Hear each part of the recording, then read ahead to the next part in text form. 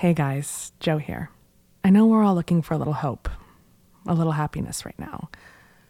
And it's a weird time to be releasing anything new into the world. But for the past year, I've been working on a new podcast with iHeartRadio and Tribeca Studios, and it's finally done. It's here. It's called Fierce, and it's a storytelling adventure about the women who didn't make it into our history books and the modern women carrying on their legacies today. They're all brave and brilliant, and these kinds of hopeful and inspiring stories are exactly what we need right now. You can subscribe now on the iHeartRadio app, Apple Podcasts, or wherever you listen to podcasts. Stay safe, stay sane, stay home, and I'll see you guys soon. From iHeartRadio and Tribeca Studios, this is Fierce. I can't type.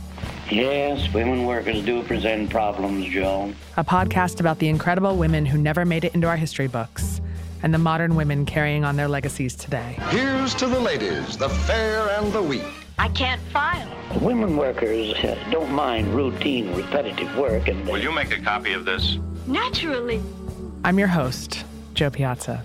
Each week, we're bringing you the story of a groundbreaking woman from the past who made huge contributions to the present, but whose name still isn't on the tips of our tongues, for whatever reason.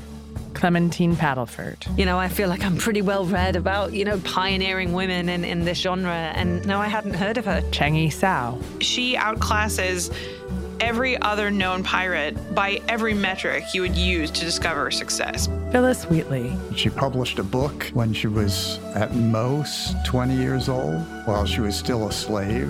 I mean, it's really kind of astounding story of her life. Dorothy Arzner.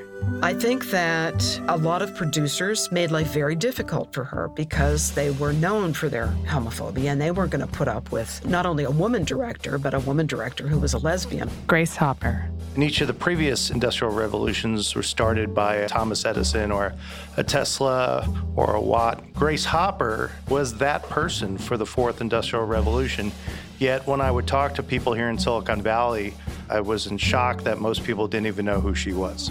At the end of each episode, I'll be joined by a woman living today who's standing on the shoulders of this historical woman, whether she knows it or not.